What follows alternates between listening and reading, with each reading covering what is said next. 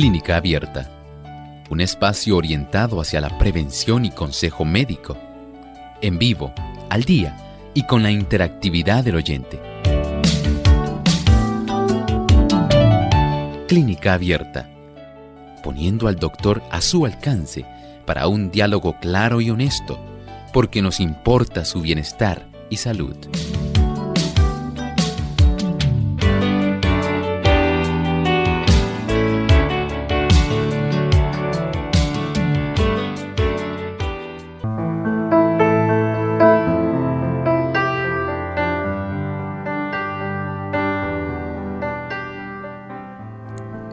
Ha llegado el momento de usted hacer su consulta en nuestro programa de Clínica Abierta, así que sean todos bienvenidos a esta edición donde esperamos que puedan participar llamándonos, haciendo sus preguntas. Les repasamos las líneas telefónicas para que se puedan comunicar a nuestro programa y hacer su consulta. Localmente en Puerto Rico, el 787-303-0101. Para aquellos amigos que están en los Estados Unidos, el 1-866-920-9765. Para llamadas internacionales libre de cargos, el 787 como código de entrada, 282-5990 y el 787-763-7100.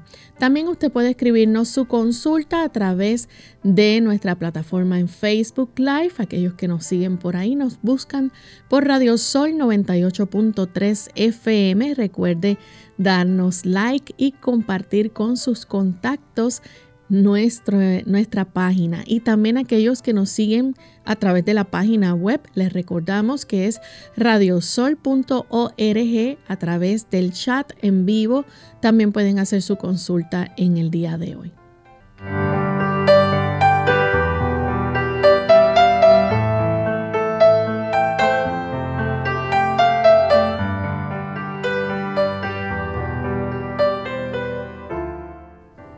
Y estamos muy contentos, amigos, de poder compartir una vez más con ustedes en este espacio de salud, del favorito de muchos, y esperamos que puedan disfrutar de nuestro programa en el día de hoy. Así que pueden comenzar a llamar para hacer sus preguntas, sus consultas.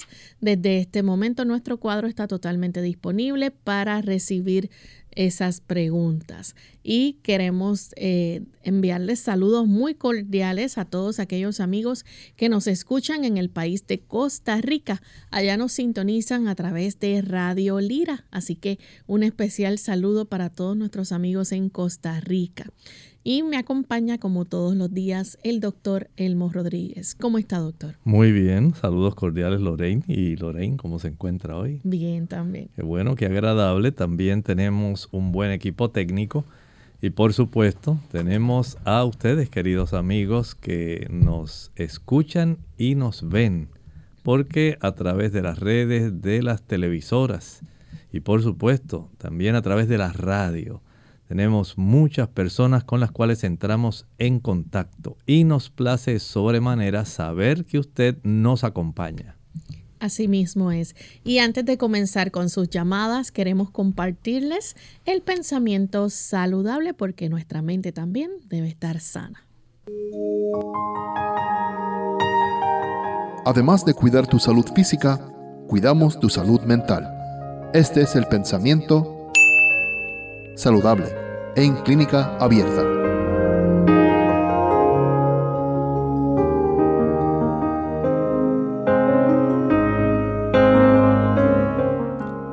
En cuanto al té, al café, al tabaco y a las bebidas alcohólicas, la única conducta exenta de peligro consiste en no tocarlos, ni probarlos, ni tener nada que ver con ellos.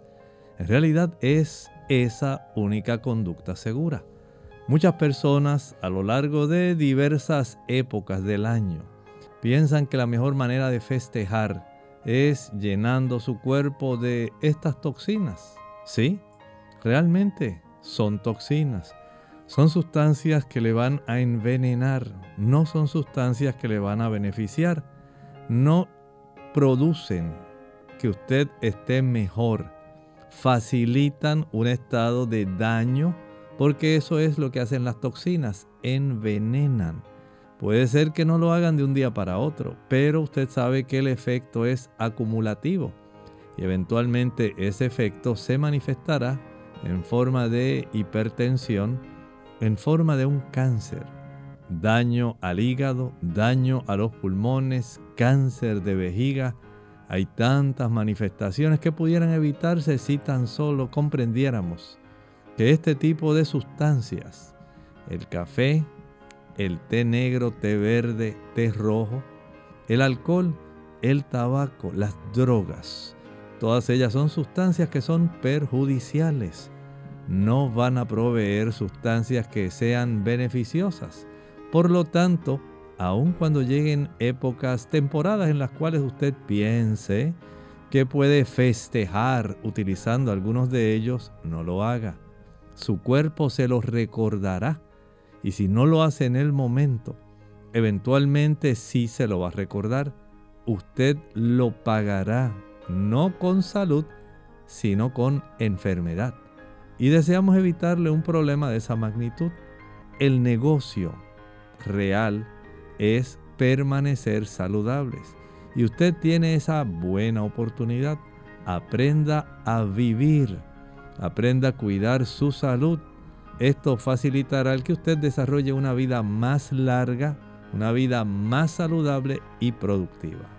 Bien, agradecemos al doctor por compartir con nosotros el pensamiento saludable y estamos listos, amigos, para comenzar a recibir sus llamadas. Así que ya tenemos algunos en línea telefónica. Vamos con la primera llamada. En esta ocasión la hace la señora Santiago desde el pueblo de Ay Bonito. Bienvenida, señora Santiago. Sí, buenos días, soy la señora Santiago, ¿me escuchan? Sí, buen día, bienvenida. Sí, mi pregunta es para el doctor. Tengo muchos familiares y amigos que con pacientes de cáncer que le han recomendado, le están dando quimio. Me gustaría que él hable sobre los beneficios y sobre los efectos adversos, que creo que son muchos. Muchas gracias, espero Muchas gracias. Este tipo de tratamientos que se brindan a los pacientes de cáncer, en cada tipo de cáncer, tiene una diversa combinación de estos productos farmacológicos. En unos casos se utiliza un tipo de productos, en otros pudiera repetirse alguno de esos productos, pero la concentración es diferente. Esto se ajusta también a la cantidad de superficie corporal, el peso que tiene la persona, y de esta manera pues no todo el mundo va a tener los mismos efectos. Depende del tipo de cáncer y por supuesto de la constitución física de la persona. Sí, se reconoce que tienen efectos adversos porque este producto lo que desea es matar células. Claro, usted desea que pueda aniquilar aquellas células que son perjudiciales, que no son las que usted desea que se reproduzcan, que son las células del cáncer. Usted quiere que se mueran. Lamentablemente, según se afectan las células que son adversas, malignas, cancerígenas, también se van a afectar células que son buenas, porque este tipo de productos trata de impedir que las células se sigan multiplicando. Usted no quiere que el cáncer crezca, pero también ese mismo tipo de productos va a interferir con la multiplicación de las células que lo tienen que hacer en forma normal porque así está en su código. Y esto, por supuesto, va a llevar a que haya una serie de efectos que podemos considerar adversos. Si se afecta la médula, son áreas donde hay una reproducción bien elevada de células que son necesarias para nuestro organismo. Células rojas, células blancas, plaquetas. La persona se va a afectar. Por eso generalmente tiende a afectarse la producción de glóbulos rojos. Se afecta también el sistema de defensas porque se está afectando una zona donde hay una reproducción celular rápida, donde hay muchas mitosis. Y de esta manera, entonces las personas se ven afectadas. Claro, el hígado también se va a afectar. Recuerde que estas son sustancias que son tóxicas. Son tóxicas para las células malas, aunque también lo son para células buenas. Y el hígado tiene que tratar de neutralizar el daño para poder facilitar la expulsión de los metabolitos de estas sustancias que no deben permanecer en el cuerpo. De esta forma se afecta también el hígado, se afectan los riñones porque además parte de la depuración, de la eliminación de esas sustancias se hace por la vía renal. Se afecta el sistema digestivo y muchas personas pues tienen un decaimiento general, no tienen la fortaleza. Áreas de reproducción rápida como ocurre con el cabello comienzan a afectarse. Y cuando usted viene a tomar en cuenta el efecto, por un lado usted quiere salvar su vida y deshacerse del cáncer, pero por el otro tiene que comprender que este tipo de efectos va a suceder. De tal forma que cuando usted va a entrar en este tipo de terapia, debe sopesar todo y tomar entonces decisiones. Pero lo cierto es que en muchos casos este tipo de terapias salvan vidas, aunque entendemos que va a haber muchos efectos adversos que se desarrollan. Así es. Tenemos entonces nuestra siguiente llamada que la hace un anónimo desde Carolina. Adelante, anónimo. Sí, buenos días. Mi mamá padece de azúcar alta, no es diabética, pero sí sale la glucosa alta. Y tiene uno de los riñones, si no me equivoco, sí, funcionando al 64%. Quería saber qué riesgo pudiera ocasionar eso o qué se pudiera hacer para mejorar o revertir. Gracias. Bueno, si tiene un 64%, todavía se puede trabajar. Se espera que puedan elevarse por encima de un 90%. Hay unas cifras especiales. En ocasiones depende del tipo de parámetro que utilice determinado laboratorio. Pero generalmente he visto que ocurre en mayor de 90. Así que si es una persona diabética, la clave en revertir el proceso está en no facilitar que se eleve la glucosa. La glucosa elevada va a trastornar la parte interna de las arterias, desde la arteria renal hasta los glomérulos que constituyen básicamente esa unidad funcional de filtración. Y si se desarrolla un proceso inflamatorio que eventualmente reduce la capacidad de funcionamiento de esas estructuras, entonces el aspecto de la función renal se va a dañar. Y es lo que usted está evidenciando. La clave, evitar que el azúcar se eleve. Esa glucosa elevada daña. No puede usted entrar en una negociación. No, porque si un poquito, que si una vez al año no hace daño, y no se puede. Pues o lo hacemos o no. Porque sí estamos en ese vaivén, en esa disyuntiva. Estamos alternando, no, pues que es ahora un poquito y que el médico no se va a dar cuenta.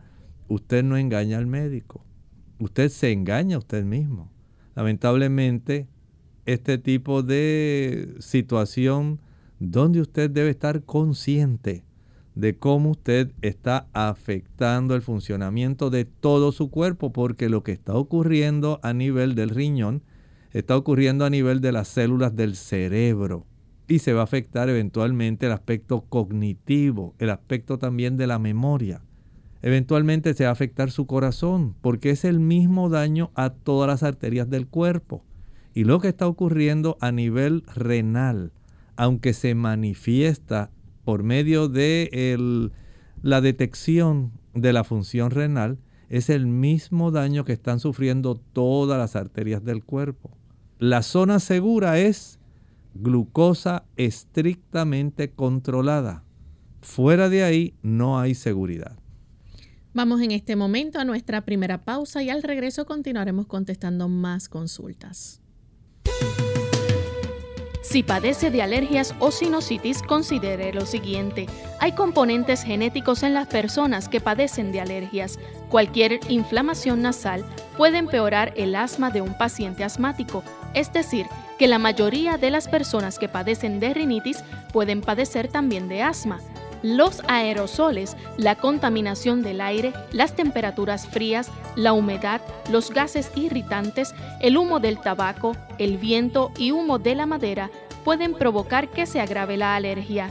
Debe procurar ver a un médico especialista cuando tienen uno o algunos de estos síntomas prolongados de rinitis, pólipos nasales, condiciones como asma o sinusitis recurrente. Si los síntomas interfieren con la calidad de vida o con su capacidad para realizar actividades cotidianas, entiende que los medicamentos son ineficaces o ha tenido reacciones adversas a los medicamentos.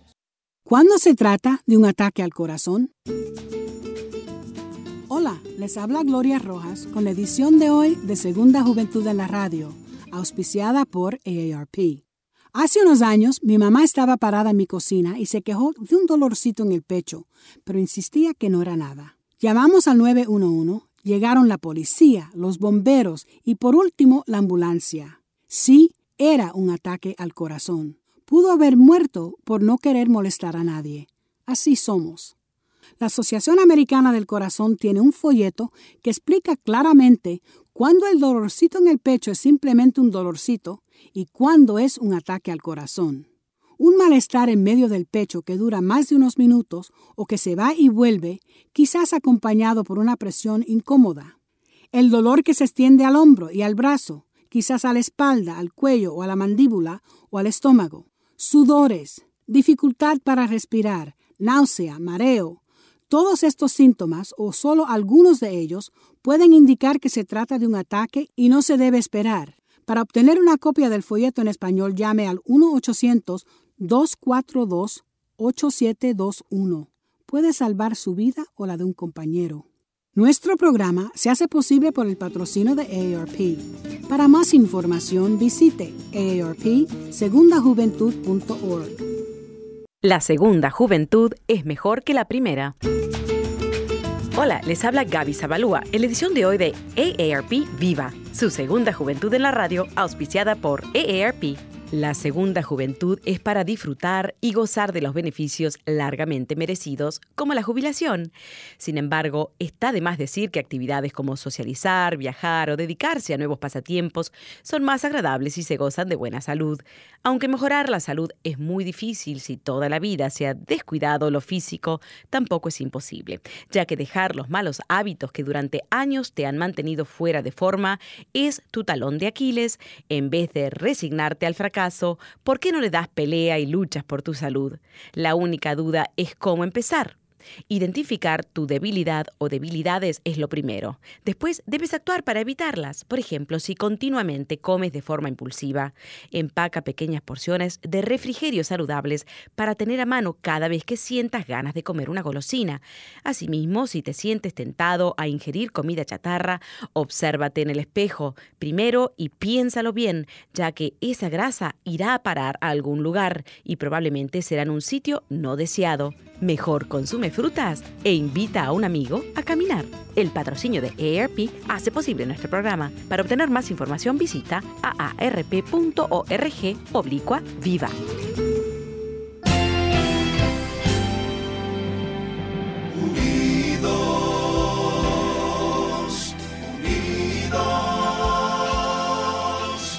Unidos hacia el cielo, siempre unidos. Unidos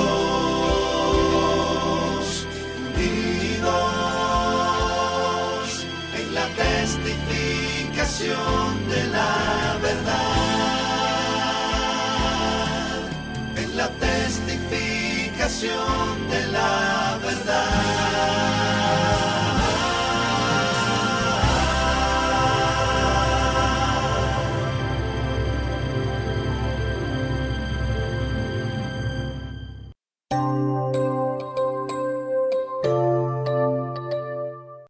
Ya estamos de vuelta en Clínica Abierta, amigos, y estamos contestando sus consultas. En esta ocasión tenemos en línea telefónica a Antonio, que llama desde Humacao. Adelante, Antonio.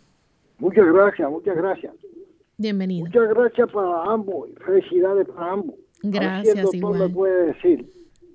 ¿qué cosas uno ingiere que contienen vitamina E y qué hace la vitamina E en el cuerpo también? Muchas gracias.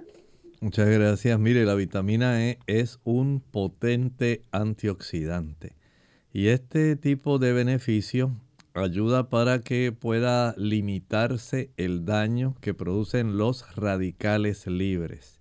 A mayor cantidad de moléculas inestables, como son los radicales libres, mayor es el daño que pueden suceder en diversas células de nuestro cuerpo. De esta forma, la presencia de la vitamina E, que no necesariamente tiene que ser en forma de suplementos. Usted tiene vitamina E, por ejemplo, en las almendras, en las nueces, en las avellanas, especialmente en la semilla de girasol. Hay una gran cantidad de vitamina E. Y esta vitamina E ayuda con las hormonas, tanto femeninas como masculinas. Tiene también esa capacidad que mencioné de reducir el problema del impacto que tienen los radicales libres por virtud de su capacidad antioxidante. Ayuda para que la piel esté más tersa, facilita que haya un mejor crecimiento del cabello y va a ayudar en términos generales para que pueda desarrollarse adecuadamente los metabolismos hormonales y facilitar que haya una mejor sensibilidad en las membranas que tienen nuestras células. Así que la función de esta vitamina E es sumamente importantísima. Por lo tanto, la capacidad que nosotros tenemos para funcionar en cierta medida como caballeros, como damas, se lo debemos a esta vitamina.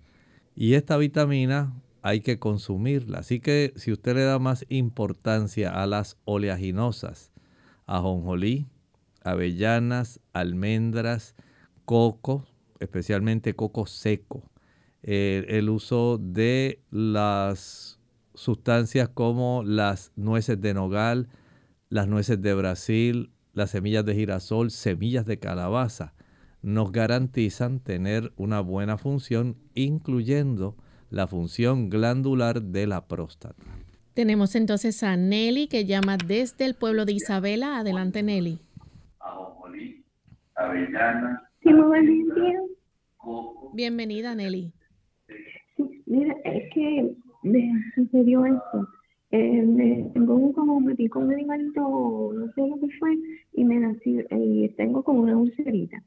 Entonces, en esa ulcerita, pues yo fui al médico, me recetó esta misma dice silver, yo no sé en inglés, una cremita, silver sulfatia diacine, y unas pastillas, pero no me han dicho nada.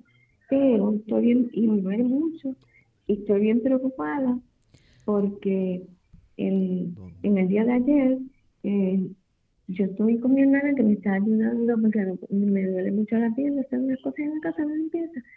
Y la media que yo tenía puesta era de para las venas. Y entonces cuando yo vi, ella me dice, ¿qué te pasó? ¿Tú mojaste? Y yo no, y tenía de la mitad de la pierna hacia abajo, bien, al lado izquierdo, bien mojada. Y yo, pues sí, pero que ahí no me di cuenta, me cayó bueno. Me doy un baño, entonces para mí me pongo, eso era la talacha, entonces me pongo otra media, y me dolía mucho la pierna, y entonces, y me puse la crema y me acostaba, pero me dolía mucho la pierna y me quedé dormida como a la 1 de la mañana. Y cuando me miro antes de dormir tenía la pierna, la media mojada, me la cambio por otra, ¿verdad? Y entonces, ¿qué pasa? De esa bien flojita. Y también, entonces en el día de hoy, pues también me miro ahora y tengo la piel en la parte de lado izquierdo de la pierna que está enfermita, que tiene la ulcerita esa y está con humedad de agua, bastante agua, que uno la toca, se pasa, se le queda el agua en la mano, y entonces es un peligro porque entonces hasta la chinela que tengo, la chancla, de estar en la casa, que no son malas, ¿verdad? Entonces, pues, también se mojan y tengo miedo de caerme. Entonces, quisiera saber, porque estoy sumamente preocupada, porque la ulcerita es en el lado izquierdo, no se me quiere pasar, derecho de la pierna. Muy derecha. bien. Y luego de eso se me tengo todos los húmedos en la pierna, en la media. Cómo no, con mucho gusto le ayudamos. Mire, sí, según usted relata, se ha tornado un poco compleja la situación de esa pierna a consecuencia de la úlcera. Y a pesar de que usted tiene esos fármacos que se está aplicando, pero no ve mejoría, y le sigue saliendo cierta cantidad de suero, de líquido en esa zona, y usted ve que el asunto no ha mejorado, pienso que necesita una reevaluación. Debiera usted ir a su médico para que él verifique que no esté desarrollando algún tipo de celulitis, alguna infección que se haya instalado ahí en la cercanía y que pueda tornar más compleja la situación. De tal forma que es aconsejable que usted ahora saque hoy su tiempo, vaya directamente al médico y pueda tener una atención que le amerita para ver si cambiando el medicamento y facilitando que pueda secar más, pero que no se infecte, pueda usted evitar una complicación. Bien, tenemos entonces la próxima llamada, la hace Nelly desde Aguadilla. Adelante, Nelly. Hello. Sí. Sí, mi pregunta es, tengo una muchacha de 43 años que le dio un dolor bien fuerte en la parte derecha del costado y le pasaba a la espalda y le dieron unos como taquicardia. La llevaron al hospital, la admitieron, le hicieron exámenes, pero le dijeron que posiblemente era una úlcera. Sin exámenes, le mandaron para la casa, le dijeron, porque el seguro de ella no es muy bueno, la mandaron para la casa para que hiciera una cita con el gastroenterólogo.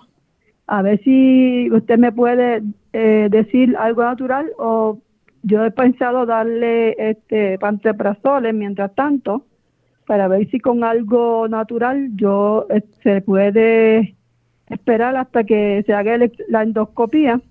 Si ella cambió la dieta total, todas esas cosas que usted nos ha dicho, pues yo le dije que dejara. Pero le sigue el dolor y pues ese dolor y ese malestar, para ver si el jugo de papa solamente le puede quitar si es una úlcera, si la puede ayudar, se lo puede sanar, si hay que darle algún medicamento de farmacéutico. Pero quiero saber si le puedo dar la aloe vera y el jugo de la papa, si eso la sana. Dios me lo bendiga. Muchas gracias. Mire, en esa situación entiendo que el jugo de la papa es muy bueno. Por un lado, neutraliza la acidez. Y por el otro lado va a ayudar para que ocurra un proceso de cicatrización. Pero recuerde que son 4 medias tazas de ese jugo al día. Ahora, sí les recomiendo que usted le ayude a ella también. Puede alternar ese jugo con 3 tomas de jugo de repollo. Y para esto, usted va a cortar una bola de repollo, la va a cortar por la mitad y una de esas mitades la va a cortar por la mitad. Así que estamos usando la cuarta parte. Esa cuarta parte usted ahora la va a trocear, a picar bien pequeñita, la echa en la licuadora, añádale 2 tazas de agua. Va a proceder a licuar y a colar. Y una vez cuele, va a colar con un colador de tela. Y una vez ya tenga ese líquido, va a tomar media taza de ese jugo de repollo a eso de las 9 de la mañana. Y nuevamente lo va a hacer a las 3 de la tarde. Esto es además de el jugo de papa. Va a facilitar que ella ahora durante varios días le dé preferencia al consumo de papa, de calabaza y de repollo. El repollo lo va a preparar al vapor. Esto va a ayudar para que se acelere el proceso de, cicatrización de esa úlcera y pueda reducirse el dolor. Esto es clave. Recuerde que el uso del chile, el pique, la canela, la nuez moscada, la pimienta, las frituras, los productos azucarados, los productos que contienen mayonesa, los que tienen pimienta, los que tienen ketchup, no deben ser utilizados, y mucho menos el vinagre, ni se le ocurra. Hay que dar oportunidad a esa mucosa para que pueda cicatrizar y llevar este tipo de alimentación por lo menos de 14 días a 3 semanas es importantísimo. Bien, vamos en esta hora a hacer nuestra segunda y última pausa y al regreso continuaremos entonces compartiendo más de sus preguntas.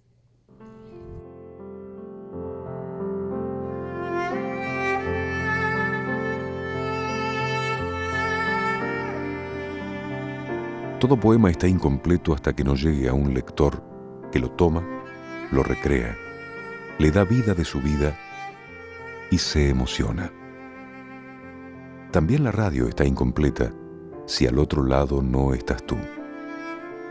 Ni tú ni yo somos la radio, pero tú y yo somos la radio, porque la radio necesita siempre del otro, del complementario. Yo sugiero y tú completas el cuadro con tu capacidad de intuir y de imaginar.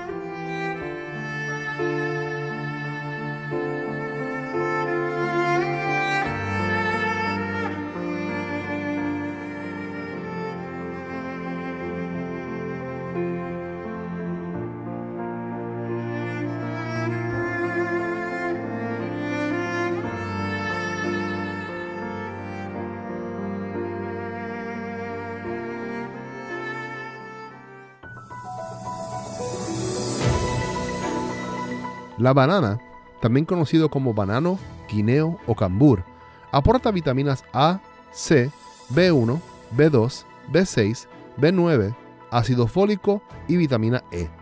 En cuanto a los minerales, se encuentran el potasio, magnesio, hierro, selenio, zinc y calcio.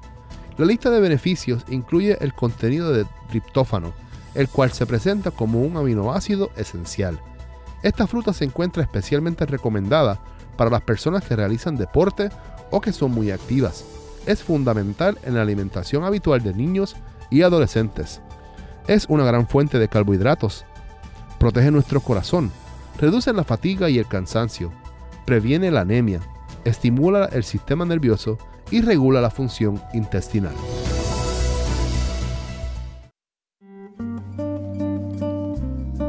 Asombrado quedó el universo cuando tu presencia tocó mi espacio.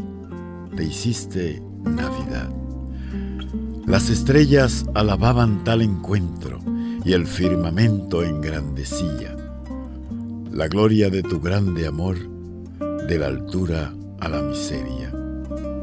No fue en un espléndido palacio cuando tu presencia tocó mi espacio. Fue en un humilde pesebre, en una ciudad insignificante, en un cajón de paja, fue tu nacimiento. Los animales se regocijaron por tu llegada, porque los únicos 3 seres humanos que entendían tu presencia venían de camino, guiados por una estrella. El latido de la esperanza oxigenó mi alma, cuando de la altura a la miseria te hiciste Navidad. Sí, en tu primer llanto al nacer reflejaba mi aliento de vida. Sí, en tu primera sonrisa me regalaba perdón y justicia. Y en tu primer abrazo dejaba sellado la esperanza de mi salvación. Cuando tu presencia tocó mi espacio, fue un regalo de amor a toda la humanidad, y te hiciste Navidad.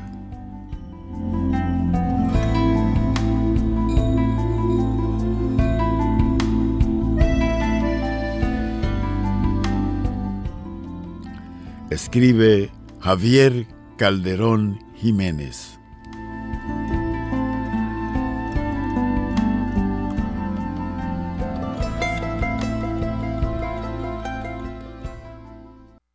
Clínica Abierta.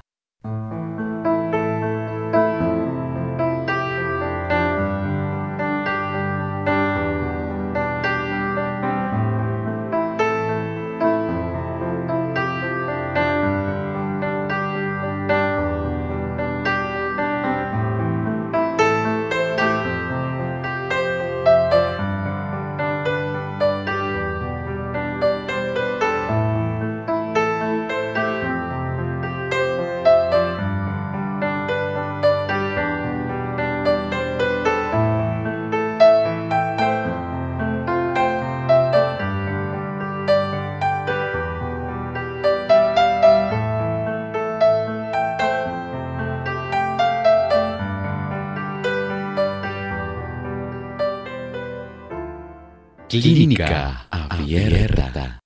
Ya regresamos a Clínica Abierta, amigos, y continuamos contestando sus consultas. En esta ocasión tenemos desde la República Dominicana a Raquel. Bienvenida, Raquel.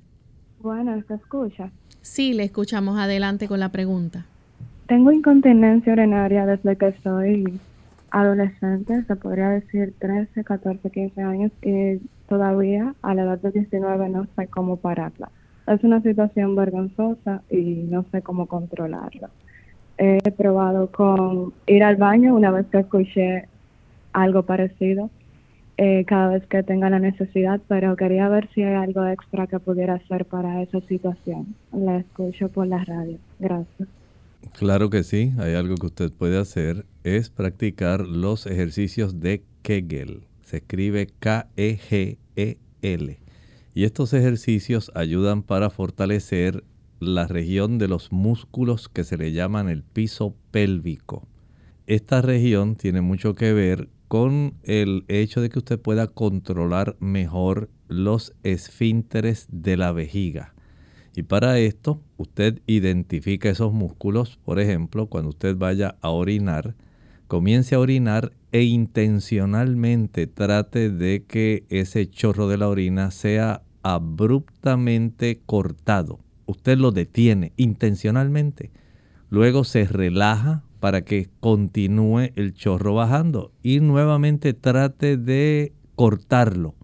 Esto le va a dar una identificación de los músculos que están encargados de ayudar para que usted pueda tener un mejor tono del esfínter de la vejiga. Una vez ya usted identifique cómo usted tiene que trincar esos músculos, ahora usted puede practicar eso sin la necesidad de tener que estar orinando. Ya sea que esté acostada, esté sentada, usted puede hacer los ejercicios para ir trincando, pero lo va a hacer varias veces consecutivas, en episodios. Por ejemplo, va a ser un episodio de 20 contracciones ininterrumpidas. Eso va a ayudar para que se fortalezca más esa zona muscular y este esfínter de la vejiga pueda tener un mejor tono y no se le salga la orina. Esto durante el día, usted puede hacer varios episodios. Mientras más lo practique, mejor va a ser el asunto del control de su vejiga. Pruebe con ese tipo de ejercicios y creo que usted va a tener una buena oportunidad de mejorar bastante. Bien, tenemos entonces otra consulta, la hace Ariel de San Juan. Adelante, Ariel. Buen día y muchísimas gracias. Buen día. Mire, tengo una amiga, ella está sobrepeso, sale a caminar, a hacer ejercicio y luego fue al supermercado caminando por el supermercado, una pierna se le quiso dormir. Eso podría ser una indicación de algo, porque entiendo yo que si estuvo haciendo ejercicio y estaba caminando en movimiento, ¿verdad? Y el dormimiento de una pierna es algo que dejó en la circulación. Usted me dirá. Gracias. Muchas gracias. El asunto que usted plantea amerita que ella pueda ser evaluada. Hay personas que sí tienen una situación que se llama claudicación intermitente. Esto quiere decir que la persona está caminando y súbitamente ya no puede ejercer todo el proceso de caminar porque hay trastornos circulatorios que no le facilitan el recibir una buena cantidad de sangre a la extremidad. Esto pudiera ser parte del cuadro que usted está planteando, pero ella debe ser evaluada. Hay que saber cómo está el pulso de sus piernas, abajo, digamos, el pulso dorsopedio en el dorso del pie, cómo está el pulso a nivel de sus tobillos, el pulso detrás de las rodillas, el pulso femoral, el pulso inguinal. En ocasiones hay que ordenar hacer un Doppler arterial para saber qué está ocurriendo. Pero también pudiera ser una situación que sea totalmente inconexa con la circulación. Pudiera ser algún tipo de trastorno que esté ocurriendo a nivel nervioso. Una raíz de las que recogen la sensibilidad que se está afectando de esos nervios que se desarrollan en la zona lumbar sacra. Pudiera haber otro tipo de situación ahí. Así que por eso es necesario que sea evaluada. Puede haber una implicación vascular, pero también puede haber una implicación que sea nerviosa. Y la evaluación, acudiendo a una cita con el médico, es la que nos puede dar luz respecto a la real causa de su problema. Tenemos entonces a María. María se comunica de la República Dominicana. Bienvenida, María. Bien, gracias. Doctor, yo quiero que me haga el favor de darme algo para una cruz de sangre oculta en la orina. Gracias. La presencia de sangre oculta en la orina pudiera indicar, por un lado, que se esté formando algún calculito, alguna piedrita. Y esta piedrita está poco a poco lacerando y facilita el sangrado microscópico. Pero también pudiera ser motivo de revelación de que está teniendo, digamos, algún proceso de inflamación que permite cierto sangrado leve en las personas, por ejemplo, que toman café, las personas que fuman o aquellas personas que por alguna razón tienen inflamación en la mucosa, en el epitelio de la vejiga. Ahí tiene otra razón. Pudiera ser también que la persona padezca de alta presión, hipertensión arterial. Y en ocasiones la hipertensión poco a poco va dañando la función renal y permite que pueda haber cierta cantidad de sangrado, porque la misma elevación de la presión daña la función renal y facilita cierto grado de sangrado. Vaya al médico, permita que le hagan otras pruebas adicionales para determinar cuál es la causa real de ese pequeño sangrado. Sería prudente, por un lado, repetirlo, digamos, dentro de 3 semanas, verificando si esto continúa sucediendo, pero si el asunto persevera, continúa, entonces una revisión médica puede ser la clave. Bien, tenemos entonces a través del chat a Elena Ramírez. Ella nos escribe de la República Dominicana, tiene 60 años y quiere su orientación, doctor. Dice que le está sucediendo en ocasiones en la boca, tanto en la parte inferior del labio como la superior, que le tiembla por lapsos y le parece no alcanza, dice que no alcanza el segundo. Dios les bendiga y espera que le pueda decir algo respecto a esto. En la forma como el cuerpo tiene un dominio de los movimientos del cuerpo, son cosas asombrosas, pero hay movimientos involuntarios. Pudiera haber afección, en su caso, al área del nervio del trigémino. El trigémino, la raíz que tiene que ver con la zona de la quijada. Esa pudiera ser parte del problema. No sé si habrá algún tipo de irritación o se estará desarrollando algún problema en esa región, en esa rama. porque se divide en 3 ramas y esa rama que tiene que ver con el aspecto de la quijada. Es importante poder determinar si es la que está involucrada en ese problema o pudiera haber otro problema a nivel cervical que esté facilitando también esa situación. Pero entiendo que debe ser más en relación a la zona del trigémino. Trate de aplicar en el área que está exactamente frente al pabellón de su oreja, en dirección a la mandíbula. Aplique una compresa caliente durante unos 30 segundos, alternando con una compresa fría. Repita la compresa caliente 30 segundos, la compresa fría 10 segundos, la caliente 30, la fría 10, y veamos qué tanto puede usted mejorar de esta situación. Si el asunto persiste, debe ir a un neurólogo para que haga algunas pruebas y determine qué está ocurriendo con usted. Bien, tenemos otra pregunta a través de el Facebook. Nos dice en esta ocasión René Zuntura desde Bolivia, nos escribe. Dice que su sobrino tiene 32 años, le diagnosticaron aplasia medular y grave, y si hay algún remedio para esto. Este tipo de situación donde no hay formación de células blancas, células rojas, plaquetas, en realidad sí es algo sumamente preocupante. La clave de este asunto sería determinar qué ocurrió en esa médula por la cual no se desarrolló o no se ha vuelto a activar la calidad de formación de estos diferentes tipos de células de la sangre. Hay situaciones cuando esto se puede envenenar, digamos, por metales pesados, por ejemplo el mercurio y otros metales que pueden causar esto. También hay fármacos que pueden estar facilitando una muerte en la médula ósea para que esto no se desarrolle. Pudieran haber también químicos a los cuales él se expone o que inhala, que ingiere, que pudiera estar dando este tipo de situación.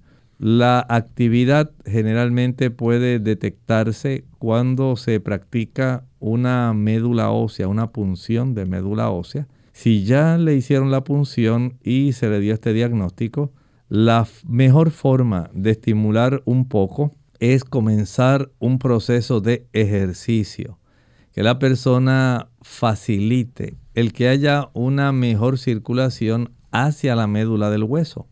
La médula del hueso necesita tener arterias que lleven nutrientes y oxígeno para que se pueda activar. Y si la persona comienza a hacer esto de una manera disciplinada, regulada, puede notar cierto incremento en la actividad de los blastos que componen esa médula.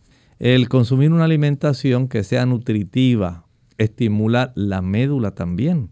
Una alimentación que contenga suficientes aminoácidos para producir células, suficientes vitaminas del grupo B, que son importantes en los procesos de síntesis, tanto de proteínas, en el procesamiento de carbohidratos, en la actividad también de los lípidos. Son muy importantes. El disponer de vitaminas y minerales que puedan facilitar este tipo de procesos metabólicos. Estas son diversas formas en que usted podría ayudarse, pero hay que ir directamente en el aspecto de las citas médicas, pero tiene que hacer la parte que le estaba diciendo, actividad física y una mayor cantidad de ejercicio para observar cuánto puede mejorar la formación de una cantidad un poco mayor de estas células blancas, rojas y plaquetas. Bien, tenemos entonces a Aide Mounier. Ella dice el batido que usted recomienda para la congestión, dice que si se puede colar o se debe colar, ya que está muy fuerte para tragar. Sí, en realidad no tiene que utilizarlo así en su forma con el bagazo. Usted cuélelo. Hay personas que utilizando un colador de rejilla fina, pero tiene que mover bastante con una cuchara porque siempre va a obstruir un poco esas rejillas. Y hay que moverlo y a veces sacar parte de la región que ya se ha obstruido, girando un poquito el colador y con una cuchara raspar un poco. Eso ayuda. Pero sí sería conveniente que usted pueda tener el beneficio de colarlo para que pueda ser mejor utilizado y usted lo pueda disfrutar mejor. Bien, ya prácticamente hemos llegado al final de nuestras consultas por el día de hoy. Agradecemos a todos los amigos que han estado en sintonía y que han participado en el programa. Aquellos que no les dio tiempo, les exhortamos a que mañana nuevamente nos acompañen en otra edición que tendremos de preguntas. Se pueden comunicar nuevamente en vivo con nosotros para poder hacer sus consultas. Vamos entonces a finalizar con este pensamiento bíblico para meditar. En relación a los 1000 años que presenta el libro de Apocalipsis capítulo 20, ustedes recordarán que dice el versículo 4: y vi tronos y se sentaron sobre ellos los que recibieron facultad de juzgar, y vi las almas de los decapitados por causa del testimonio de Jesús y por la palabra de Dios, los que no habían adorado a la bestia ni a su imagen, y que no recibieron la marca en sus frentes ni en sus manos, y vivieron y reinaron con Cristo 1000 años. ¿Saben algo? En este momento, de acuerdo al libro de Daniel, nos relata allí que en este momento se está realizando una parte del juicio. Se le llama el juicio investigador. Estamos en una época donde, de acuerdo al tipo y al antitipo de lo que se hacía en el tabernáculo, se está realizando el día de la expiación. Y Daniel 8:14 es la profecía que señala ese tiempo, cuando iniciaría ese proceso de investigación, de revisión de aquellas personas que han hecho profesión de haber aceptado a Jesús como su Salvador personal.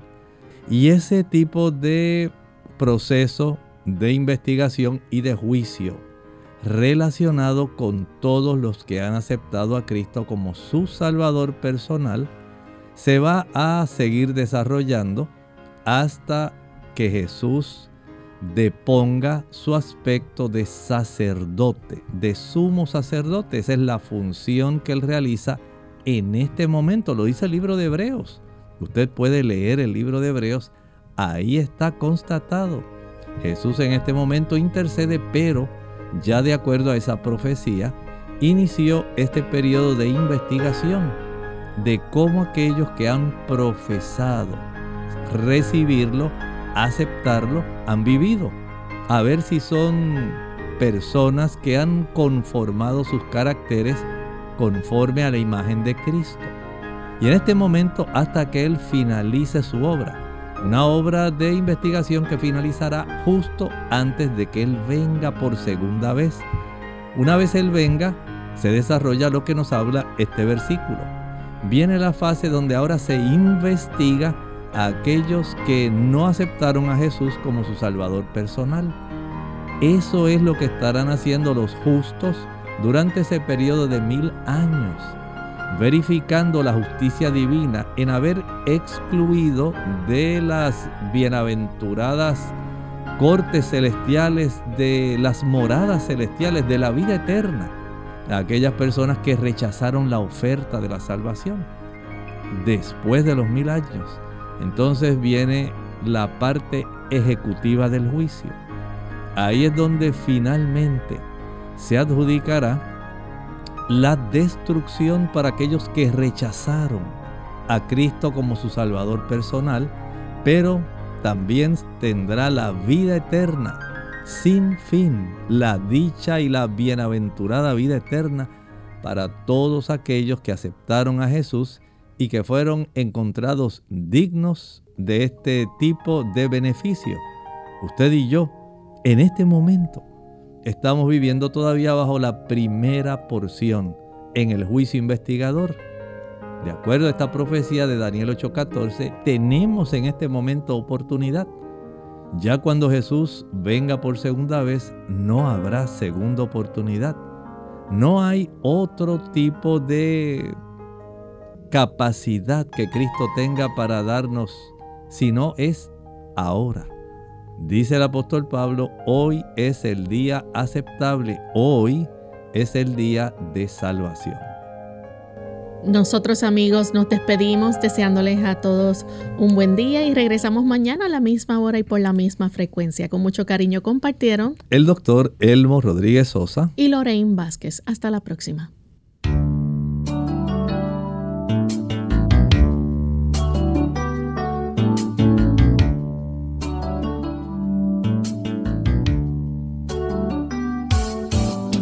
Clínica Abierta.